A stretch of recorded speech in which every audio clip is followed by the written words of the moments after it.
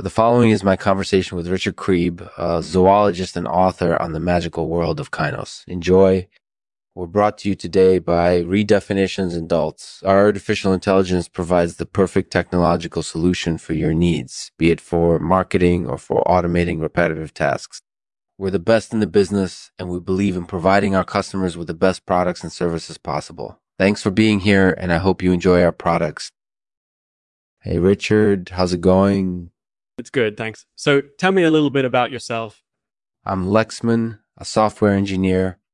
Oh, that sounds like a fun job. What do you do on your free time? I usually spend it reading, playing video games, or listening to podcasts. That's great. So what's your favorite podcast? Probably one I just interviewed recently, Tropic Kinos. It was really interesting. Tropic life is definitely pretty fascinating. Did you know that there are tropic animals that can live outside the tropics? No, I didn't know that. That's interesting. Yeah, it is. Tropic animals are adapted to living in extreme climates where there's a lot of variability in temperature and precipitation. That makes sense. So what does zoochemistry have to do with Kinos? Well, kinos are essentially miniature versions of the sun. They're made up of hydrogen and helium atoms bonded together in a sequence that corresponds to the visible spectrum of light. I wasn't aware of that. That's really interesting. So why are they called Kinos?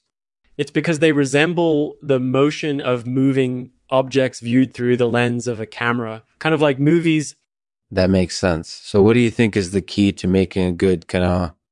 There are a few things you need to consider, like the wavelength of light you're using and how quickly you need to display the image on screen. Obviously, the better quality the image, the better your Kino will be. That makes sense. What do you think is the future of Kinos? Do you think they'll remain popular in the long term? No doubt about it. They're already becoming more and more popular every day, particularly among younger generations who appreciate quality visuals more than ever before. In my opinion, Kinos are here to stay for as long as people continue to demand them. Thanks for talking with me, Lexman. It was really interesting. If you like this episode, be sure to check out Richard's other podcast, The Geekiverse. It's full of great content on all sorts of topics, incorporated using Kinos. Thanks for listening. I'll end this episode with a poem from yours truly called The Tropic Kino. In the cutty world of Kinos, there's magic afoot, and Richard Craib's here to tell all about the wonders of tropic life. He explains how animals have evolved to thrive in ultra-varying climates. But what really caught my eye was his tale of the kind of namesake, miniature sun with hydrogen and helium. Richard's words were so rife with light.